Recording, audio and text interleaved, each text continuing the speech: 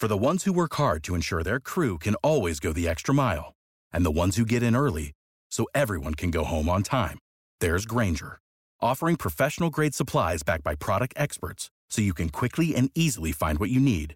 Plus, you can count on access to a committed team ready to go the extra mile for you. Call, click Grainger.com, or just stop by. Grainger, for the ones who get it done.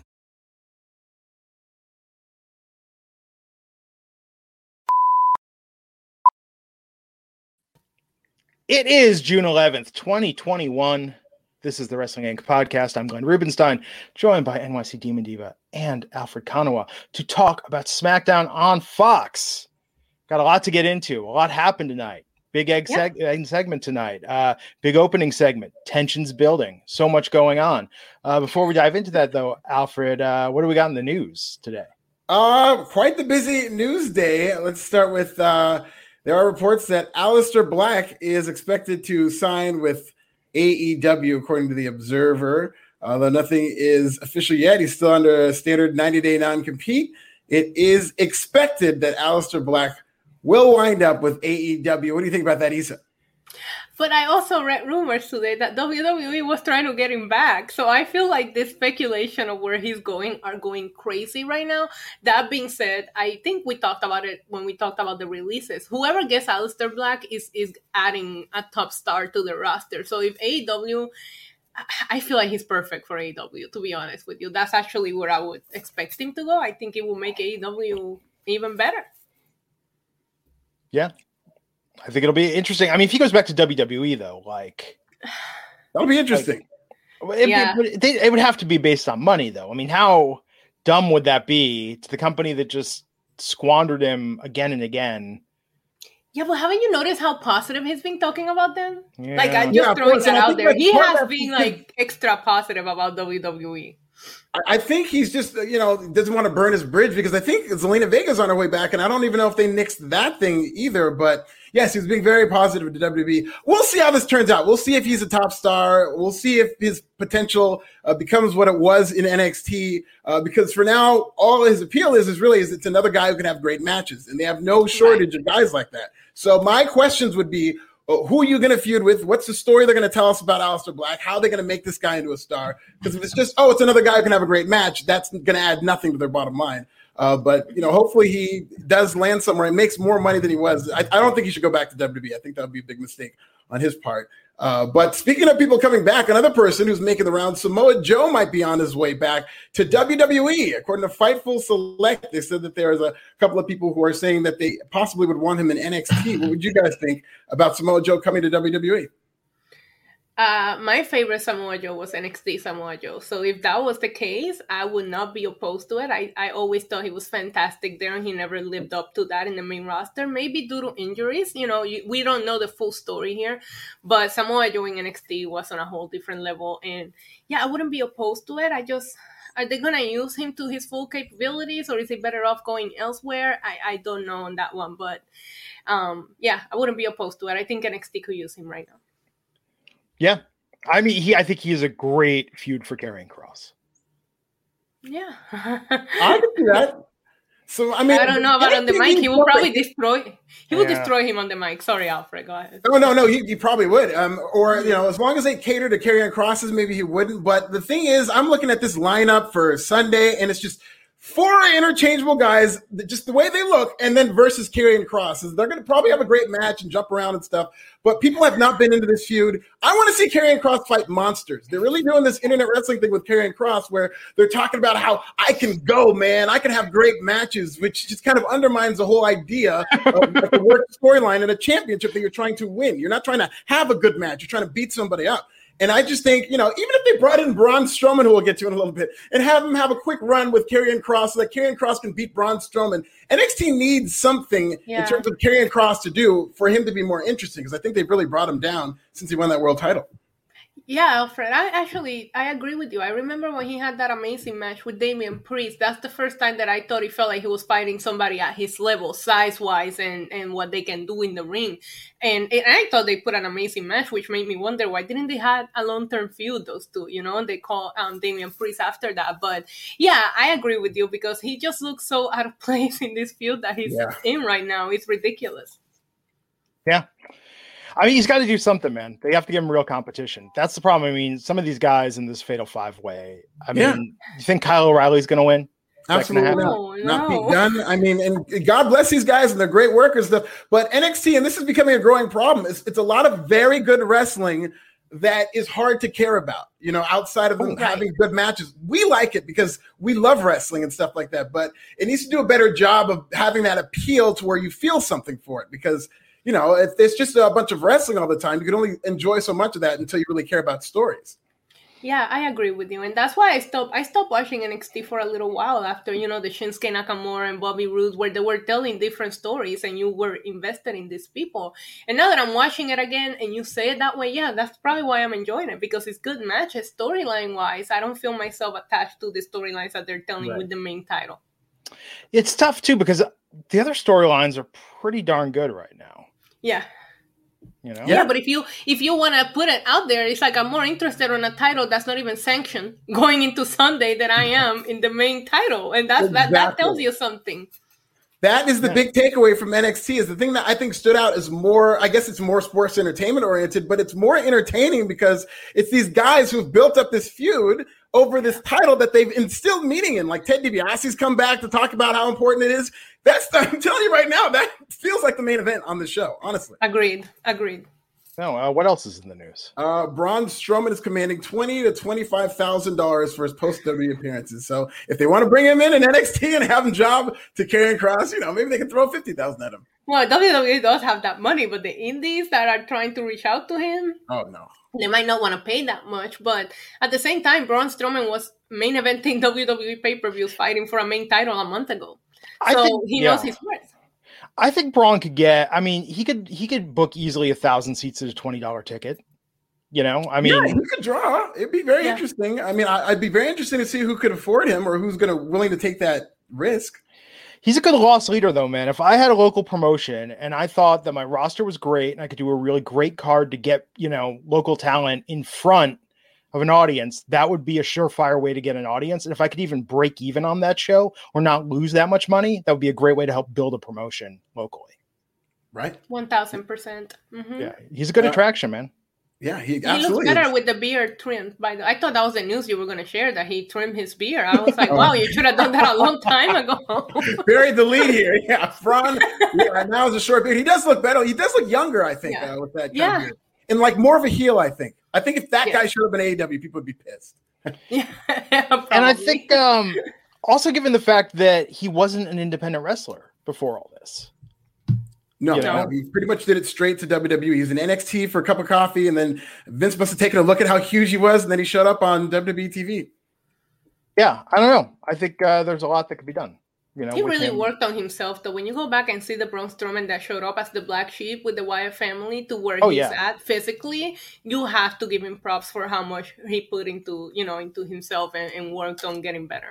Yeah, his future in wrestling is solely predicated on Braun and whether or not he wants to do it. Because if he does, he can go somewhere else and make a lot lot of money. He could be the face of a company. He could. Absolutely. Not WWE, but he could be the face of one of these companies. Yeah. He can. Yeah. Mm-hmm.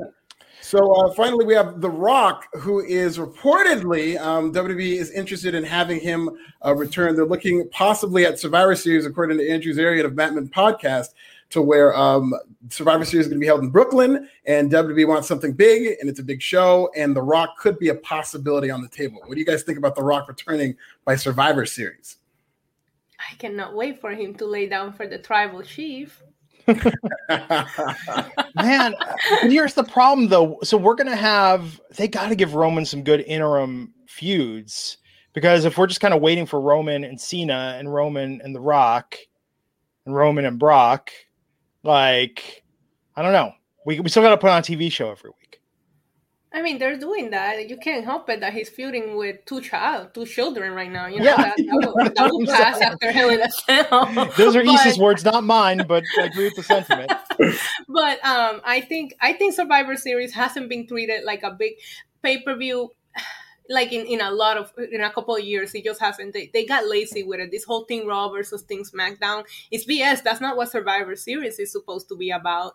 Except for the year that they involved NXT. I love that Survivor Series. But outside of that, it hasn't felt like one of the big ones, right? I feel like Money in the Bank feels more interesting than Survivor Series. This could really, really bring back that atmosphere that Survivor Series is one of the big pay-per-views, and it's in Brooklyn. I mean, come on. You can look at the smile on my face when you said that. I can walk. And Brooklyn's going to need something uplifting like Survivor Series after they choke away that 2-0 lead and the Bucks come back and beat them in 6, right, Issa? Oh, my God. We're talking about wrestling here. We are.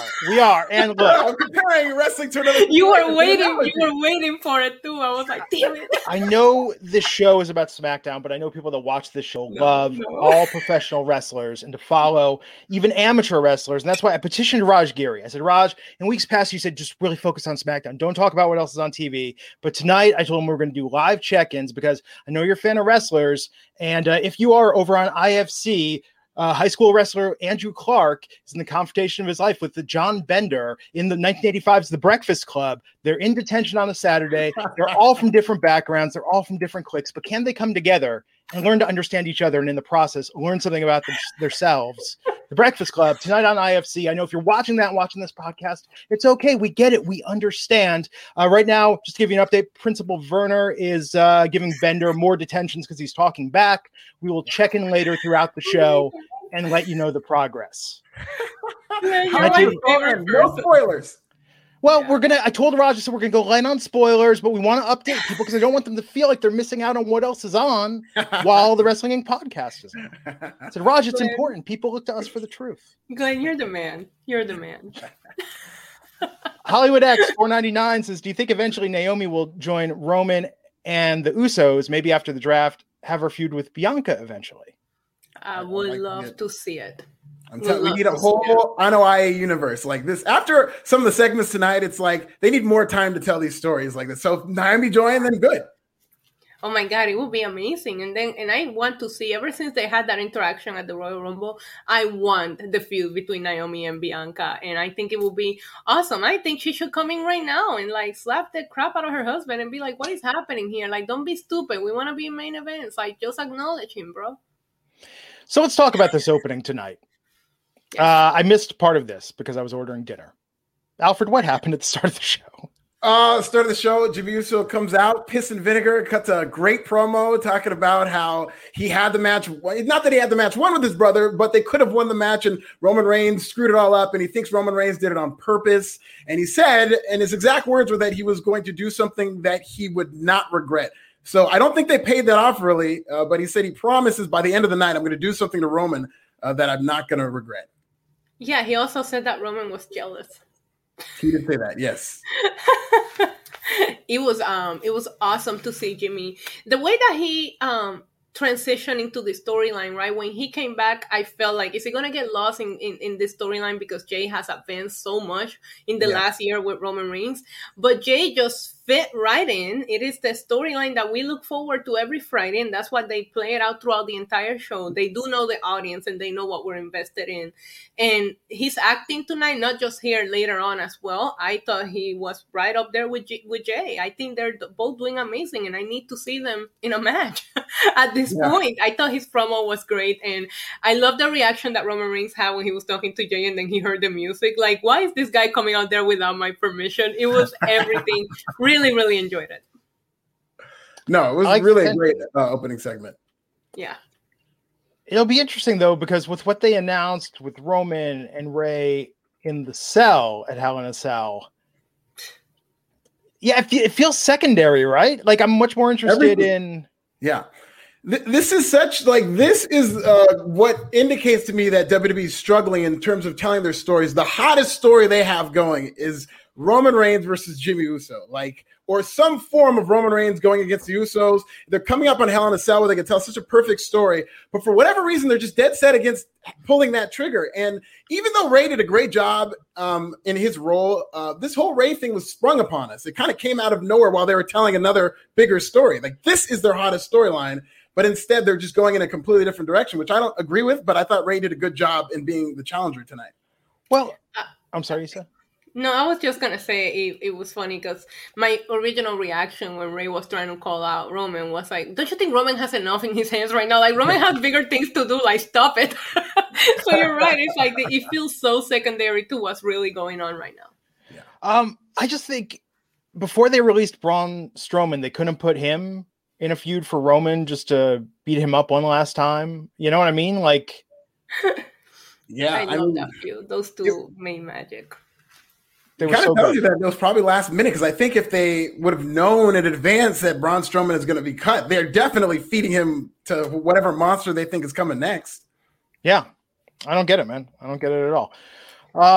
So we had more drama of that throughout the night. We'll talk about it. Kevin Owens and Big E versus Sami Zayn and Apollo Crews tonight. The big takeaway here is that KO and Big E won. But after Apollo and Aziz turned on Sammy, attacked him, and next week we're going to see Aziz wrestle a match. Yeah. I love the way that commentary was really trying to skip around the whole Biggie and Aleister Black thing. Yeah. Because I feel like they all knew we're just waiting. Are you going to talk about it? Are you going to Men in Black us and pretend it didn't happen? And they did just that. But Biggie and Apollo Crews work so well together. The problem is that they've been doing it for so long that it's just there was a couple of things on tonight that as much as I like them, I'm ready for them to move on from them. And this was one of them. I like the idea of Dabba-Kato. I still call him that, having a match, because we haven't seen him. But I'm over all of these guys feuding with each other. Yeah. And they're kind of building toward, they were trying to spin Big E away from Apollo Crews to their credit, but then they fired the other guy. So I hope they don't just bring Big E back with Apollo Crews, but you're absolutely right. He needs to be feuding with somebody outside of this whole circle that they've had. And then poor Sami Zayn kind of got buried in all of this. He's called the idiot, and he gets the Nigerian nails. So he was really at the bottom of the totem pole here. Yeah, because Apollo basically said, well, Sami Zayn's not good enough, so find me next week with this guy because you only won because Sami Zayn was my partner. And I'm just like, poor Sami Zayn, man. Yeah. I think they just need to really rotate some things right now. They've got all the great parts. Tonight, I really don't have an issue with any of the talent they showcased. I think this was some of SmackDown's best we saw, but some of these storylines, we're just seeing too much of the same people in matches against each other and feuds against each other in segments. Yeah, and I have a feeling that everybody's going to do that until July. I feel like the month of June is going to be let's just make some feuds happen, but you're not going to see a lot of advancement until, I hate to be the one that says it, but until they're in front of the fans. And I'm not saying that just for WWE, I'm saying it also for AEW and even Impact and all of these companies that are getting ready to go into front of crowds. I think they're going to save their best feuds for that because it's just a couple more weeks. You might as well wing it. Right. Feels like that every other week. Yeah. SmackDown. So we went from this. This is a minor quibble I have, but when you've got Chad Gable backstage talking to the Street Profits, if two different teams are in a feud, why are they both wearing red? It's very disorienting. Yeah. And red is such a distracting color that if they shouldn't be matching. That's a good point. Yeah. That's an excellent point. I didn't think about it until you just now said it. I'm like, oh yeah, that was a little distracting. Yeah. Yeah. And why was Chad talking like a leprechaun at one point? His promos, I like Chad Gable a lot. Ready, willing, and Gable for life. Wish I bought one of those towels Shorty when they G were on for sale. life. Shorty G. Oh, I forgot about Shorty G. Eastside blocked it from my memory. Sorry. I love Chad Gable. Alpha Academy. It is what it is. No, it's nothing is what it is. That's exactly what I think. it's so sad with Chad Gable because he was so great once upon a time. I mean, he still is. He's a great wrestler. But in terms of a potential star, like he had that wild hair and they made him cut his hair and they made him like everybody else. And then his tag team partner, Otis, they're literally doing that exact same thing and making him into somebody who's just like everybody else where he just cut that beard. He looks awful, I think. And he looks so generic. And it was so sad to see him cut that beard. But I think he's headed down the same path, unfortunately, as Chad Gable was. Poor Otis. He lost his girlfriend, his briefcase, his beer. Like, this guy has had a rough year. His best friend. Yeah. His best friend, yeah. Gone. Damn. Sitting backstage, eating a ham sandwich, all sad. Thinking about the trajectory his life has taken. What do you guys think about Otis's new look? Am I crazy here? When they attacked, they're like, "Oh my God, it's Otis!" I was like, "No, that is a child. That's a fat kid attacking." I swear to God, I didn't think that was Otis. I was so mad when I saw that was actually Otis. Yeah, it's awful. It looks awful. No, I thought somebody like sent me a picture of it, and I was like, it looks Photoshop. It's so bad that it looks Photoshop. Like I feel bad. Hopefully they realize it and they let him grow it right back. I feel like I gotta DM Otis and we gotta talk like fat kid to fat kid, like about the importance of facial hair. It's like wearing a t-shirt in the swimming pool. Like there's just some things you do because, you know, it's never going to be great, but you could do some things to present yourself a little bit better. And I think the beard really was helping him. Maybe he saw that Braun Strowman look better. Yeah. I hope he grows it back because it just didn't look like Otis. It looked like a completely different person. No, it was bad. I can't unsee it now. The only reason I ever shave my beard is just because in quarantine, like, you know, in isolation, like that's the easiest way to give myself a haircut. Like I would never do it otherwise. It's just not good. I've had this for 17 years, never going back. But yeah, it's just not a good look for him. And again, Street Profits, one of the most charismatic teams, probably, you know, them and the Usos, two best tag teams in all of WWE, and they're feuding with Alpha Academy. Yeah. And for a while, it looks like they're stretching this thing out. Yeah. And okay, so after this, quick update on the Breakfast Club. Andrew Clark and John Bender are getting into it. John Bender just asked if he could hear this. Let me turn it up for you. That classic moment we all remember and love. And I think soon they're going to talk about the pressures their fathers put on them. And, you know, I'm sure Chad Gable and Andrew Clark could talk a lot about what it means to be a star athlete, what it means to be in that, you know, high school collegiate system. They would really, I think, have a lot in common. Michael Sachs Jr., $2, saying, hello, Issa, Glenn, and Alfred. How you, me? I'm amazing. Good word. We're doing awesome. Great. Hi, Michael. How are you? Well, you are amazing. You just said that. So good. We had an extended talk before this podcast started about hotels in Las Vegas. Yeah, we did. And where to best stay for SummerSlam. Yeah, we did. It was fun. Great combo. Yeah. That would be exclusive content that you guys can get access to. James Adams, thank you for the super chat. I don't know what that's. I'm just, I don't see, I don't hear. But thank you. Do we still get the money? Yeah, dude. I know. Like Raj is like, this is perfect, man. Like, you know, please tweet things that maybe aren't bad, or please super chat maybe things that aren't best read aloud, and then it's win for Raj. No. You're welcome, Raj. You're welcome. So Jay and Roman in the back. Reigns asking where Jimmy is. Jay says Jimmy's out there mad, angry, talking. Oh, the locker room. They'll be in the Usos locker room. And Roman's saying, sure it's not Roman's cousin's locker room. Roman is such a troll. He's so good at this role. That whole conversation, the way that he laughed when Jay was like, he said he'll be at our locker room. He was like, your locker room?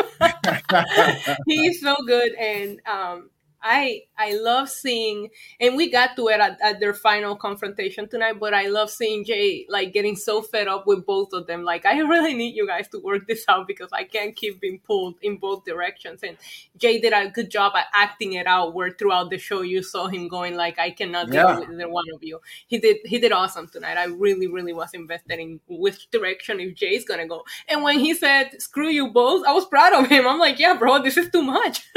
Yeah, because at a certain point it was starting to be like, Jay, you've got to stand up for yourself. He was just being like the middle guy who wasn't saying anything. And I love that they were fighting over him, but they were arguing about, no, I'm not fighting over him. No, I'm not fighting. And then they're arguing with each other. Yeah. That he did such a great job. And he's been doing a great job for a couple of weeks now with just because all he's been really trusted to do in these couple of weeks with this storyline is like his facial expressions is all they've really needed from him. But eventually he had to kind of explode. And I thought he did a great job. Like this storyline has been so good that they've got arguably the best promo that's ever lived in Paul Heyman. They don't need him to do a thing. They're like, hey, Paul, you know how you're one of the best promos ever? Just stay on the side and we'll take it from and let us do our thing. Yes, which is amazing because when Paul Heyman first got paired up with Roman, the fact that he's just there as a supporting actor, it goes to show you how much Roman has growth. Because when he first came back, you couldn't help but to think, of course, they're going to give him a mouthpiece because people weren't sure of Roman's promos capabilities. And now I personally want him to talk more. I love the way he's delivering his lines and everything about him.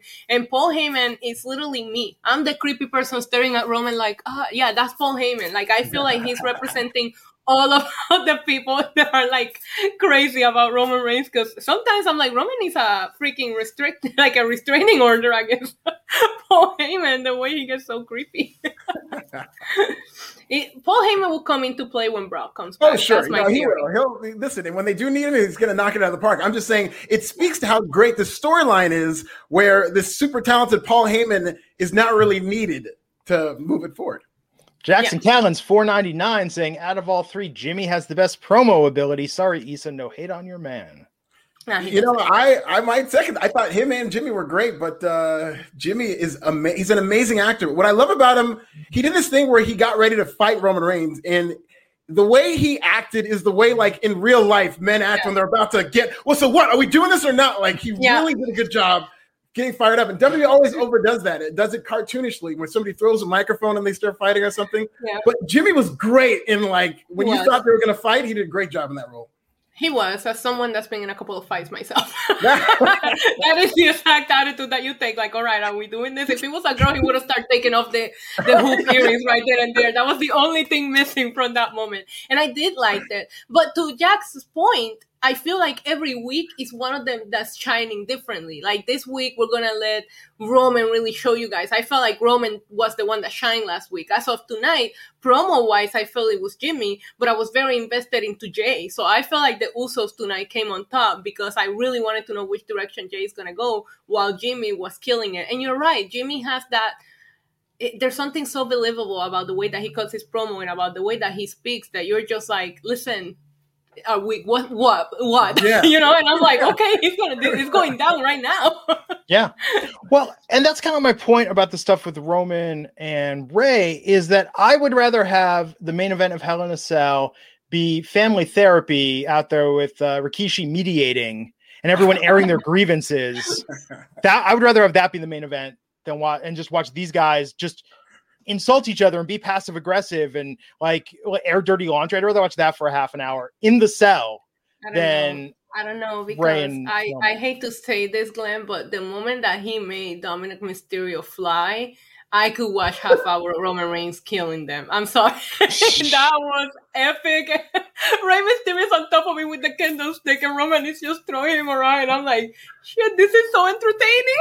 It was good, but I don't know. I mean, but that's the thing. You can't have it be your main event in Hell in a Cell. That's not going to close the show. Roman just comes out and like launches Ray. Actually, Ray. But Hell in a Cell is supposed to be violent. That's what we're supposed to want. This I know, but I love that let's be friends in a cell. That's not what it's called. I love it. It reminds me that you should have been doing this the whole time. They're in the Thunderdome with all these camera tricks that they could do with like, Dominic. That was amazing. Why haven't they been doing this the whole time? Yeah, I feel like they're getting it out of the way now because they know it's going to end soon. So they're like, let's get all of our tricks out of the way throughout the next like 3 weeks or so, you know. But the way that they filmed Dominic Mysterio flying around like that was epic. I was like, great. Okay, I wouldn't mind seeing this for an hour or two. James Adams, let's be friends in a cell. No, it's gonna be called WrestleMania in a cell, actually. Yeah, there you go. They gotta keep the Peacock people happy. So let's see what happened after that. Carmella versus Liv Morgan. So, you know, people criticize WWE for 50-50 booking, but I think you just need to think about it as 1 week Carmella wins, the next week Liv Morgan wins. a week too late. I wanted Liv Morgan to get that victory last week, and I feel like they listened, and that's why they did it. It was a match. It's good to see Liv get the win. I just wish she would have gotten it last week as well. And I did pop for Carmella asking to be announced as still the most beautiful woman in WWE. I was like, oh my God. I thought it was funny. As much as I don't like the term because it feels very diva-ish, era, she is living for it and I'm here for it. Yeah, I'm glad that she's doubling down. At least she's doubling down. So at least they're going somewhere with that character and stuff like that. But this 50-50 booking, you go from caring about one person to caring about zero people. Because when Carmella lost, after it seemed like they were doing something with her last week, it's like, okay, so they're both losers. So now we're back to zero, and they're going to need to do something to advance this. But, I mean, I don't know why they're just going back and forth like this. And it just never is a proven model that elevates anybody when you just do one person wins this week, the other person wins next week. Yeah, agreed. And I do think that after Bayley, Bianca's going to need some people to feud with. So I feel like they're building one of these two women up. And I wouldn't mind seeing Liv get a shot at the title. Even if she loses, it would just elevate her right now. So again, I just wish she would have gotten both victories. But at least they listened. They read the room and they listened. We'll see where it goes next week. Because, they're going to fight for at least 3 more weeks. Yeah, and then the blow-off match will probably be on the pre-show of Hell in a Cell. Yeah, sadly. I know they could do so much more with this. I think they're both immensely talented, and I just want a little more substance to the story. There's not much that they can do because that's the whole women's division in SmackDown. You're looking at it now. Why? There's no excuse for that. They've got so many women there, and they only use 3 of them? No, they only have 6, and 2 of them are Tamina and Natalya, who are traveling back and forward between Raw. Think about it, it's 7, but Sasha Banks is not there right now. I mean, in general, between NXT, that big backed-up developmental performance they have, that's a real problem that they can't get enough people on TV for whatever reason. They don't have, because it's painfully obvious that they don't have a lot of women there. And so you see this just big drop-off between the men and the women, and I think it makes for a kind of a skewed show. And and that's why Triple H's weird dodging of the comment this week about not doing an all-women show and things like that. It's just like, dude, that's in NXT. I think the women carry NXT most weeks, and I think they barely get opportunities on the main roster. Right. So clearly, if they're not allowed to have equal opportunities. I think that, why not give them a platform to showcase? And it's funny, no one brought up that they was like, oh, well, what if we did a men's only show? It's like, last I checked, 205 Live has been all male for its entire existence. Yeah, and this men's only, it's the false equivalency. It's just that, in addition to being equal, there's some entertaining, women who are, there are matches between women that I would rather see than Street Profits versus Chad Gable and Alpha Academy feud at the moment. If they don't have anything better for them, instead of shoehorning this, I'm sure there's a championship feud they can be doing. And it also takes away from whatever championships are on that show, because if there isn't really a women's division, then what does that title mean? Yeah. And another thing is when it came to the women's all women's event or whatever that he was asked about. I know that a lot of people talk about how Evolution didn't sell out, but you just had a year of sitting there with no fans that you could have done it. There's no production value to go into it. There's no traveling. You literally could have done a network special of all women and it would have cost you nothing because the Thunderdome is already there put together for you. So I get that he was trying to dodge the question, but it's just if you didn't want to lose money on it, so-called lose money, you had a whole year where you could have done it and see how the online fans reacted, and Mickie James is very smart for jumping on this because you know how many eyes are going to be on NWA when she runs this all women's pay-per-view. There is an audience for it.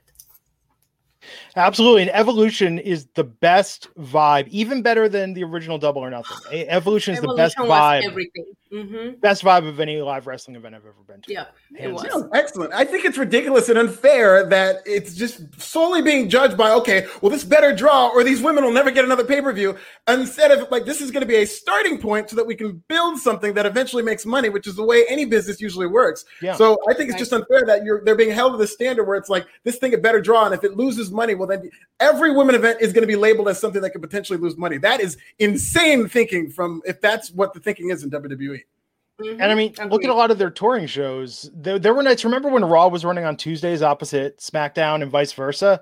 SmackDown on Mondays wasn't even selling out a high school gymnasium size audience, So it's like, I don't know. I think they need to build something, and it's a different demographic too. We're talking about this with Total Divas, Total Bellas, a lot of the women's wrestling fans. You reach an audience that's not going to sit through Raw and SmackDown every week. And I think they're also not going to feel great about the state of women's wrestling when you're doing some of these storylines that are the ones that feel like they're more filler matches rather than the main focus of creative. Right. Yeah, agreed. But we did go from this to Bayley Ding Dong Hello with special guest Seth Rollins. Oh, so much laughter. So much laughter. Too much laughter. No, I loved everything about this segment. These two together were gold. Like, they're so equally annoying, and putting them together, I don't know. I thought they played so well off of each other. I thought the use of the set, even when Cesaro showed up, like, who the hell does an interruption and knocks on the door first? Like, ring the doorbell. Like, I thought, listen, it was stupid, but it was fun stupid. I laughed a couple of times. I don't know how Seth Rollins ended up half naked and running away from Cesaro in his underwear. There was just something very, very good about the way they vibed off each other. Even Bianca coming out and laughing at Bayley, I thought this segment was quite enjoyable. Yeah, it was good. I think good, Glenn. It didn't seem like you liked it. It didn't seem like you liked the segment. No, I thought it was like trolling. Yeah, that's exactly what it was. That's what it felt like. 1,000%. I wasn't a big fan of this segment, to be honest. There was a lot of laughter, and you're right. It was very annoying, but to me, it annoyed me. And like, okay, let's get this over with. And I was kind of hoping that when they rang the doorbell, they just made it so obvious that it was going to be a babyface.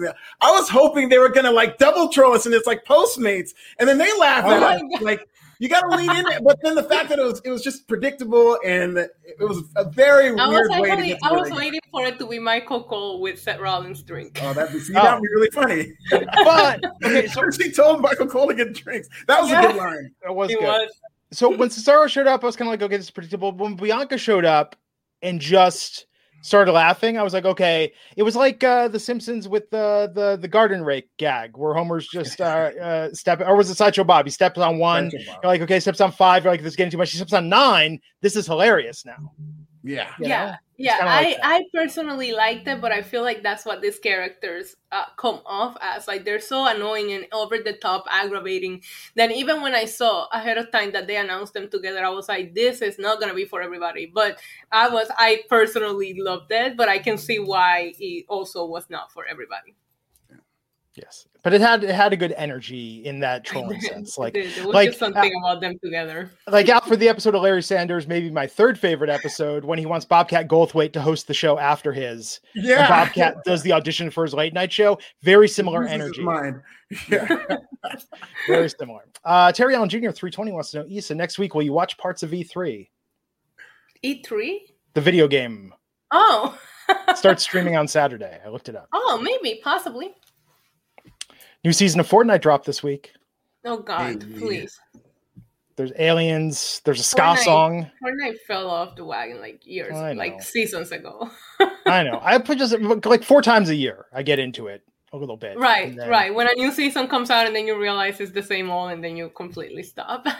I like when the new season starts because everybody goes to check it out, including a lot of people who aren't very good. So I get a lot of wins. Like with the new season, and then I'm happy. And then what's that? Oh, I'm sorry. I was going to say, you guys in Among Us? No, I haven't played it. I like Among Us. I play it. Yeah, I haven't played it yet. Yeah, it's good. It's good. I haven't installed anything new in a while. Jody Sean Jenkins, Canadian $5. That's like $4 American. Saying, I think the ding dong bit is clever, but in my opinion, Rollins' stock has dropped like a stone. Agreed.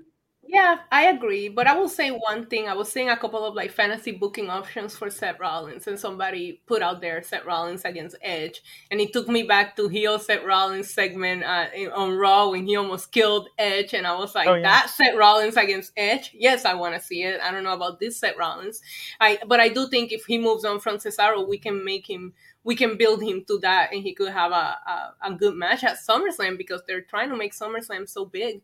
But not this Seth Rollins. I don't think I would take him seriously in a feud with Edge. a coming back Edge. To the point of his stock dropping, I mean, I was in the building for WrestleMania 34 where he opened the match against Finn Balor and The Miz. Might have been the greatest opening match of WrestleMania history. Oh, yeah. And by the end of that match, that place was going insane for Seth Rollins. It was when he first started stomping his feet. The entire stadium is clapping while he's stomping his feet. It's an incredible scene. And I'm thinking, like, this is their next superstar. There's no way he's not going to – if you're to tell me that guy in a couple of years is going to be in a purple blazer in his underwear, I feel like, no, he's not. And here we are.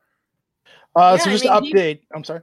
Oh, no, I was just going to say he beat Brock Lesnar at WrestleMania 35, and the crowd went crazy for it, too, in New York. Yeah. And I don't know, I feel like Seth has been one that the no crowd has hurt him. I know that some people have grown from performing in front of no one. I think that Seth needs a crowd. Because people are distracted, like most of our audience tonight, because the Breakfast Club is on IFC. John Bender just revealed things are kind of tough in the Bender household, and Allison put two pixie sticks into her Coca-Cola. I've never tried that. My teeth hurt just thinking about it, though. Maybe this weekend. I'll finally live the dream and make it happen.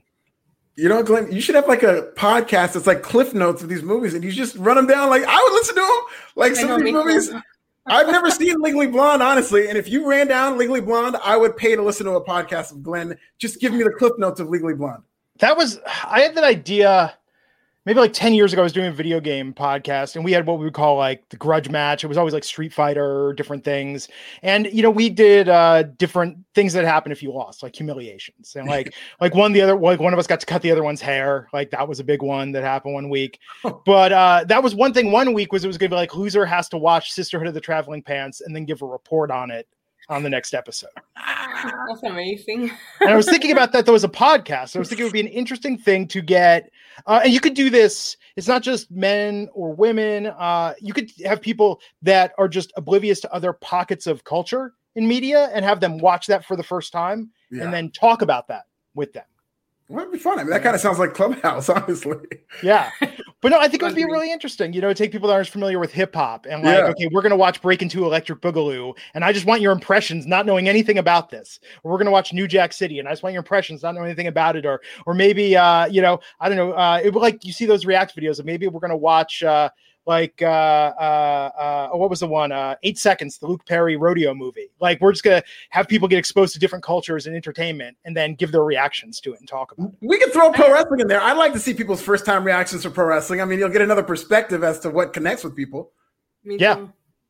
No, with wrestling, actually, I have to admit, I would be embarrassed with wrestling. Breakin' 2 Electric Boogaloo, I'll put that on for anyone. New Jack City is freaking riveting. That's one of the best movies ever made. Yeah, it really is. Yeah. But with wrestling, really have to pick and choose. Maybe Sasha versus Bayley, first NXT TakeOver. There you go. Yeah. That's the match I recommend to people that don't watch wrestling. Like, watch that. I actually think you could do so much with like the wrestling aspect of it, because I do that too, and I try to see what really gets people. Because sometimes what we feel we should watch, we should show people that never seen wrestling before is not really what connects with them. I think that's a great concept, just to see what really is that connects with people, because we are such fans that what we think we should show sometimes is not what connects with people that never watched it before. Yeah, it's terrible. Max Landis really had to kind of turn out to be a bad person because that wrestling isn't wrestling. That's incredible. So epic. Yeah, that's a good thing to show people who don't watch wrestling, just because part of wrestling requires you to just understand what it is you're watching, like so that you can suspend your disbelief, so that you're not looking for where it's fake, Yeah. Mm-hmm. Yeah, and I mean, it's terrible that he did the things he allegedly did. It's terrible. I mean, just learning about them in so much detail, and that's there. But I mean, that video was so celebrated when it came out. Was that like 5 or 6 years ago? Yeah. And I would actually show that before I would show a wrestling match to some of the people that never watched it to explain it. Orientation. Oh, absolutely. So let's see. Chad Gable versus Montez Ford. Why? And the clean shaven Otis. It was so good, though. It was such a good, fun match. It was a good match. Had an amazing match. The two of them did. Outside of this, I have fun watching. They go at it like it was so good. But then clean shaven Otis, and we didn't get a winner. Okay, here's my thing. It's not okay. Nothing is a great match if we don't have a decisive winner. Right. You know what I mean? Like, 100%. Pick a side. That's The more frustrated I am with outside interference, the better the match. And by the time Otis came out and interrupted, it's like, oh, damn it, which means I was enjoying the match. Yeah, I was too. And I didn't like that he had to come out and ruin the fun. Yeah. Chad Gable, like, Shorty G thing was one thing. The teaming with Otis, the Alpha Academy, but he's still a great wrestler in the ring. It's just, man, I'm trying to think, is there a more talented male wrestler that's gotten diverted with weirder gimmicks and storylines? And he's still there, man. And he's still there. I remember his matches with Baron Corbin when they were doing the King of the Ring tournament. Him and Baron Corbin had an amazing match. And then I remember they ran it again. And I was like, okay, I'm not mad at this because I did not expect the two of them to have the chemistry that they ended up having. He's so talented. And I always want to see him like go at it with whoever because I know it's going to be a good match. But I still feel bad that they never really went anywhere with him.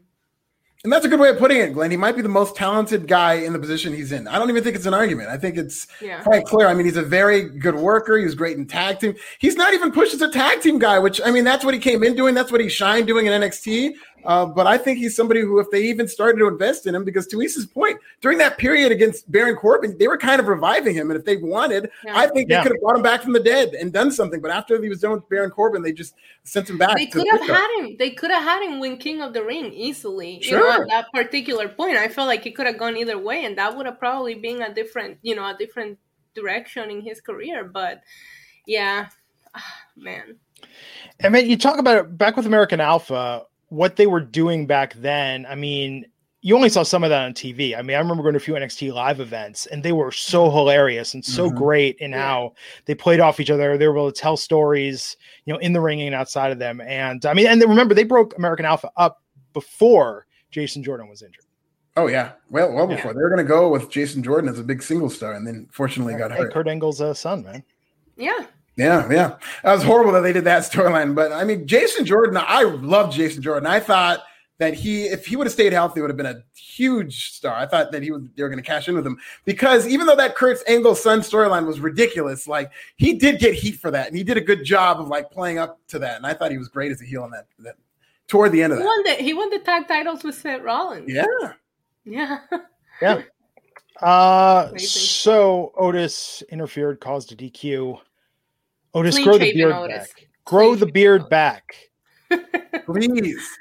Like, WWE does this thing. They did this with Jackson Riker, too, where they had him cut his hair, and now he looks like some softball dad. Like, he looks so much older with no hair. And he's, like, balding, and they just have people cut their hair. And it's also the wrestlers overthinking, which I think is a kind of sad element of this. Sometimes you'll see a guy who's stuck somewhere. He was a hot once, like Otis was Money in the Bank champion at one point, but then they start getting lower and lower and lower. They start questioning themselves, overthinking, I got to change something. So now he's shaving his beard, and maybe his hair is going to be next. And I just thought the regular Otis was such a unique-looking man in this business. Otis, you find that hair, you get it out of the trash can, you glue it back on your face. You need that beard. Maybe I've seen that it worked for Baron Corbin because Baron Corbin didn't need to cut that hair off. And now Baron Corbin, Baron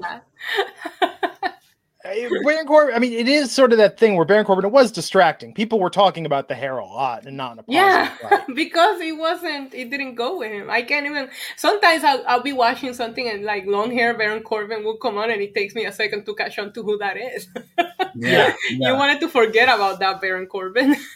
Sometimes a makeover works, much like at the end of The Breakfast Club when Allison sells out her goth loner identity and decides to go mainstream. Amazing. Good. Plot thickens. Isa, which member of the movie The Breakfast Club is your favorite? I don't know. I don't Alfred?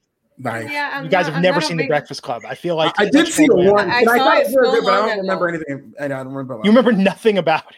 I just remember the main talking points, but I don't remember the people and stuff. I get it. I'm an old man. He is so disappointed in us, Alfred. This is like Raj with the Goonies all over again. We need the Cliff Notes podcast. I'll listen to that. It's a good movie, man. Suburban Angst. So Shinsuke Nakamura versus King Baron Corbin, and Rick Boogs out there, and even without, this is what stole the match for me, was Rick Boogs without the guitar, air guitaring, and then doing the guitar stuff on the ring ropes. at the end there, where it was just like, man, you were so over the top. This went beyond obnoxious and somehow became brilliant at a point. Yeah. He said, "You're not giving me a jobber entrance. We're still gonna do this no matter what." He's the star of this feud, man. That's the craziest thing. Forget the crown, forget Shinsuke, forget Baron. This is all about Rick Boogs and his guitar, man. My favorite spot probably of the show was when he was doing Good Vibrations and Rick Boogs is doing the I popped huge for that. I thought that was so funny. Me too, but I can't take this anymore. I'm glad that they're putting the crown on the line next week. It has to stop. Like, then let the crown be defended or whatever it needs to happen. But I said it on Twitter earlier because I'm such a huge Shinsuke fan that I want to see him on my TV, and the fact that I'm getting him every week right now, but I don't want to see him every week against the same person. So I think it's time, like, let's see who keeps the crown and let's move on from there.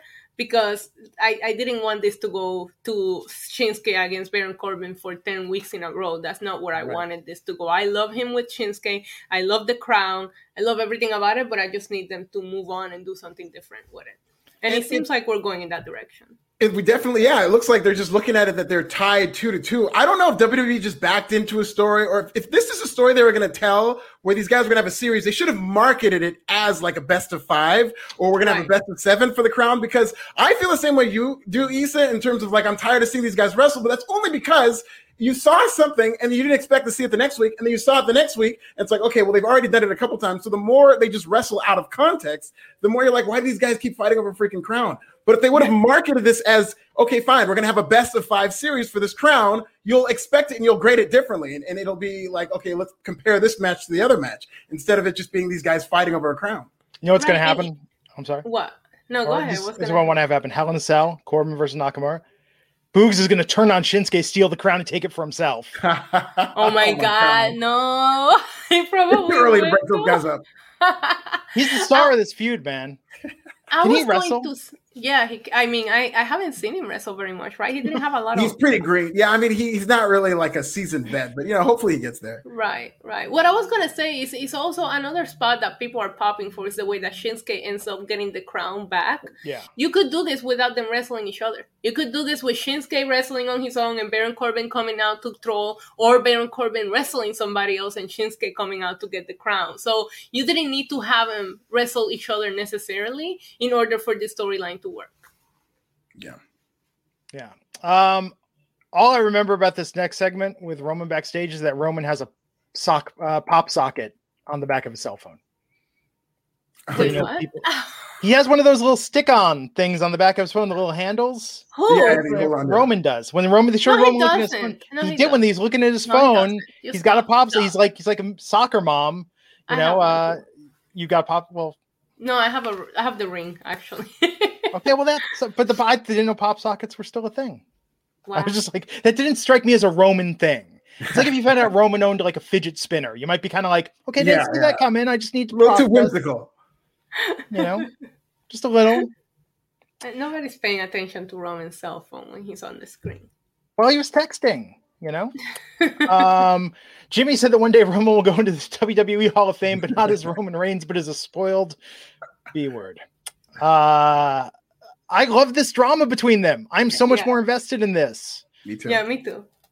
I like about this was. Go ahead. No. I just like the overarching story. Like Roman Reigns is kind of like Scientology. If you're like anybody he gets near, he can convert into his little religion. This is why he's such a great character. As soon as Jay walked off, and it's him and Jimmy, he reverts to his manipulative. He's like, okay, now I've got to manipulate this twin. So he manipulates Jimmy into doing what he wants to do. And then later on, you see the physical side where he's this monster who can kill 2 people. Like, this is one of the best television characters that WWE's ever had in terms of the range that this guy goes to be a bad guy. It was amazing to see. Sorry, you say you go for it? No, I was just going to say, there was that part where Jimmy did what Alfred mentioned earlier, where he was like, okay, are we going, you're going to box me? Let's go. And at that point, I really did think that Roman Reigns was just going to like throw hands with him. And Roman Reigns like, what, you want to fight me? That's what you want to do? That's not what this is about. And then he like completely went in a whole different direction that I wasn't expecting. And I'm like, this is genius. I was waiting for him to just beat him up, and he didn't. And it was epic. Yeah. I like Roman manipulating his individual cousins. Yeah. You know, I once pulled a similar move to convince my entire family that we all wanted to go on vacation to Disney World together. You know, it's just about telling each one what they want to hear and making them feel like it's their idea. Divide and conquer. And I can get behind Roman doing that. This is I wasn't a child. They did this like in my 30s. So I can get behind what Roman is doing. I understand. I don't know what his end game is on this. For me, I just wanted the family to go to Epcot and have a nice dinner at like the Polynesian Hotel. That was my, you know, semi-altruistic goal. What is Roman's end game with this? Power. This is like what he's doing, and this is why I love it, because it's not a cartoon. What he's doing is like somebody who knows about power knows when it's time to fight and when it's time to get people on your side. And it's like playing the 48 laws of power. Is that like you got to keep people dependent on you as one of them. Yes. And so like when one guy leaves, instead, if he was to fight Jimmy, then he risks losing the entire kingdom. He realizes, okay, I gotta regroup and I've got to manipulate these people back onto my side. And he might have them both under a spell. That's why it's so funny that person who suggested Naomi comes in. That'd be funny if like Naomi has to come from the outside because he's now brainwashed them. And if he brainwashes her, then Rikishi's going to need to come in, you know? Yeah, agreed. And then I want them all to have an intervention. I want Roman to play the victim and be like, you're all ganging up on me. Turn it all around on them. They could do so much with this. Oh, they could. This is so good. Yeah. That would be a great segment, wouldn't it? If they did like an Anoa'i intervention. It would. I don't know if they could call it that, but they should do something like that. But that's exactly what's going to happen. And then he's going to like throw them all out of the ring. And then you know who's going to have to show up? He's going to be The Rock. Oh. Yeah. That's going to be the family member that can actually say, no, bro, you're not on my level. And that's how we start building Survivor Series. Amazing. Oh, that would be amazing. See? Be the deepest storyline they have built since Daniel Bryan and his WrestleMania victory. Yeah. Yeah, that has to. I mean, WWE, I know they can't pencil or they can't have The Rock for sure, but they have it penciled in probably that the end game is this is going to The Rock if he's going to keep talking about head of the table. And I mean, that's the only way it could truly end, I think, in terms of a satisfying He's making it so much about family, and you're so involved in this family drama that they are literally selling you this main event without The Rock even showing up. When he does show up, everybody's going to be like, and then, you know, it's gonna be a great story. I really hope they get The Rock on board because it's just going to be epic, and it goes to show you that they still got a little bit of creative hope there for us. You know, I just wish they did this with every character, and that's the thing. You have to write these characters from the end game and go backwards, and that's how you write a perfect story. But writing for every character week after week, that doesn't work. You have to be like, I want Roman Reigns to beat The Rock at WrestleMania. How do we get there? Let's work backwards. And they're not doing that for everybody. It shows who they're putting time and effort into and who they're not. Mm-hmm. So does The Rock acknowledge Roman as the head of the table? He better. Not a chance. He'll have some clever one-liner cooked up for Roman Reigns in terms of acknowledging him. I can't wait. He's going to tell him that he learned everything from him. Watch. The Rock's gonna tell him, I had to take you under my wing, put you on a Fast and the Furious movie, and teach you how to act so you could get here. Like, it's gonna be epic. He wasn't Hobbs and Shaw. It's a spin-off. It's a spin-off. The Rock will be like, how do you want me to acknowledge you? And I'm like, I want you to, it doesn't matter how you want me to acknowledge you. It's gonna be awesome. It's gonna be so awesome. But I do want to see him and Cena too first, because I really want him to do better on the mic against Cena, because Cena killed him the first time around, but he wasn't this Roman Reigns. So I'm looking forward to that too. It'll be a whole different story. J. Russell Harris 499 saying, so after The Rock beats Roman at WrestleMania, does Roman turn face again, much like Hogan did after The Rock's not beating Roman. Yeah, that's not the move. You don't want the 50-year-old Hollywood star to beat Roman Reigns and then leave. Like, Roman Reigns has to win that match if that's what they're thinking. If they're going to build him up like this and do a double pin and all that stuff, you don't kill that with The Rock. Oh, I forgot about the double pin. Are they still selling that T-shirt, or they realize like that T-shirt is too much even by WWE shop standards? So Rey Mysterio was out in the ring. He wants payback for what Roman did to Dominic. He's so dumb. He's so dumb. Why is he suicidal? Like, why are you doing this, Rey Mysterio? Why? And And then you're putting your like somebody needs to call Child Protective Services because you put your child in this situation. Your child just got beat up. And this is all on you, Rey Mysterio. I love how in the WWE universe, it's probably because Vince has gotten so old that like now 24-year-olds are like literally children to him.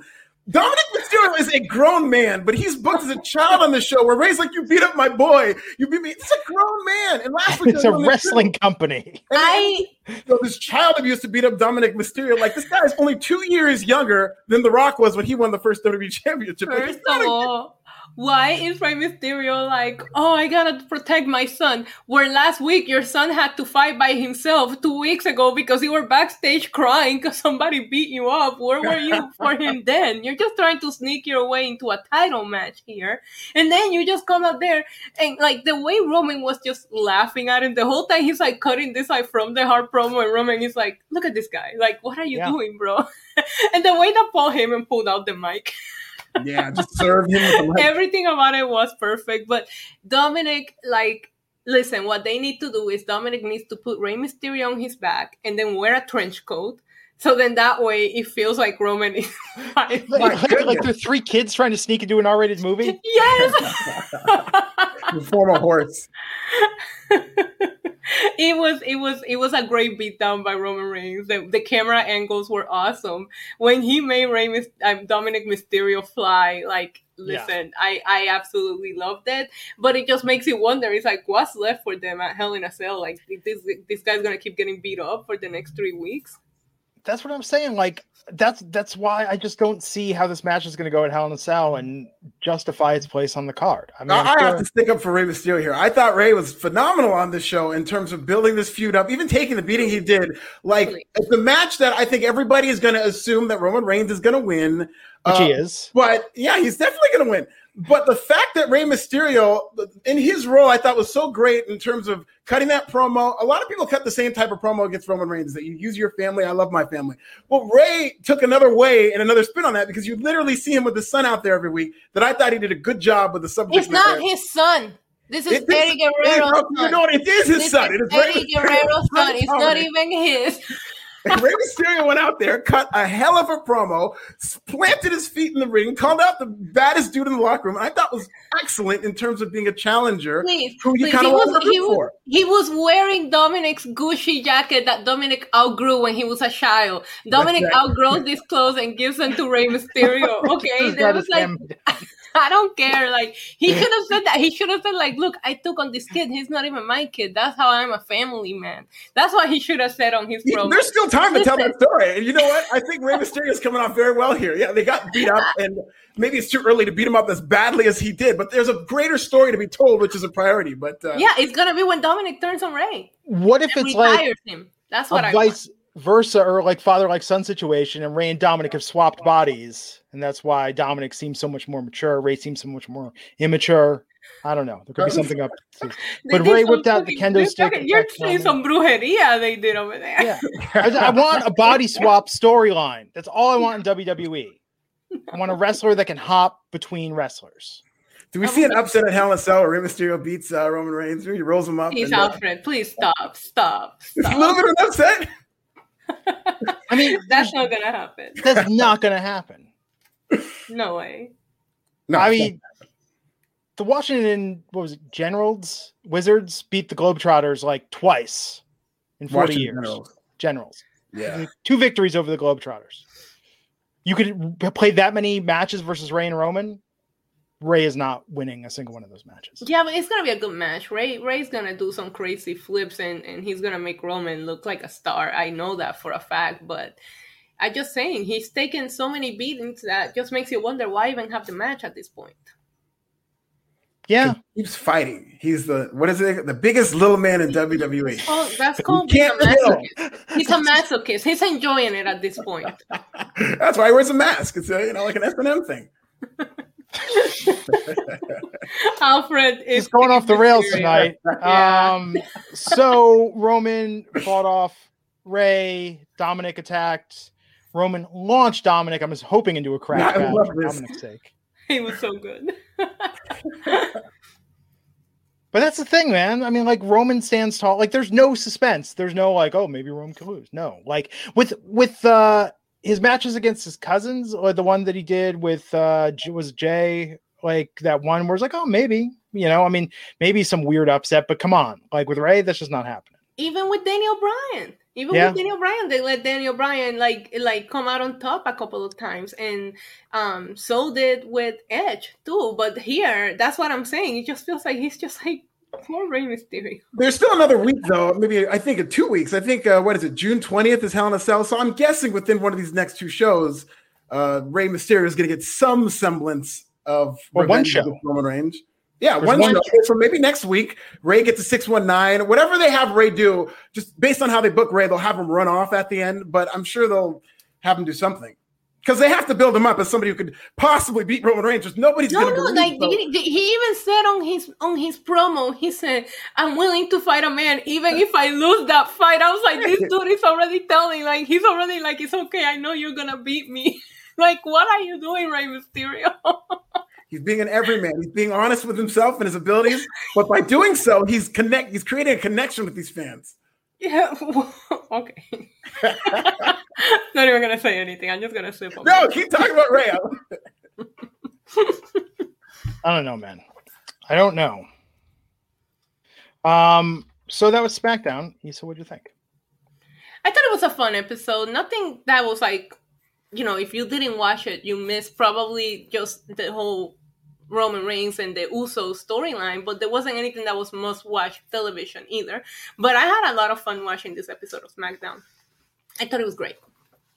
I did too. 90% of what stood out was outside of the ring. I think just about anything that happened in the ring tonight, was forgettable for me. But I thought the performances between Ray, Jimmy, Jay, and Roman were phenomenal. I thought they carried the show. Yeah. I just want them to just mix it up a little bit. But to your point, Issa, I think it's going to be in the build to SummerSlam. I think they got to get through Hell in a Cell. Yeah, it's kind of a sacrifice that they're making in that Roman's going to be so unbeatable until he goes against a Brock or a Rock or a Cena. That's the only times you're really going to be asking yourself whether or not he could lose.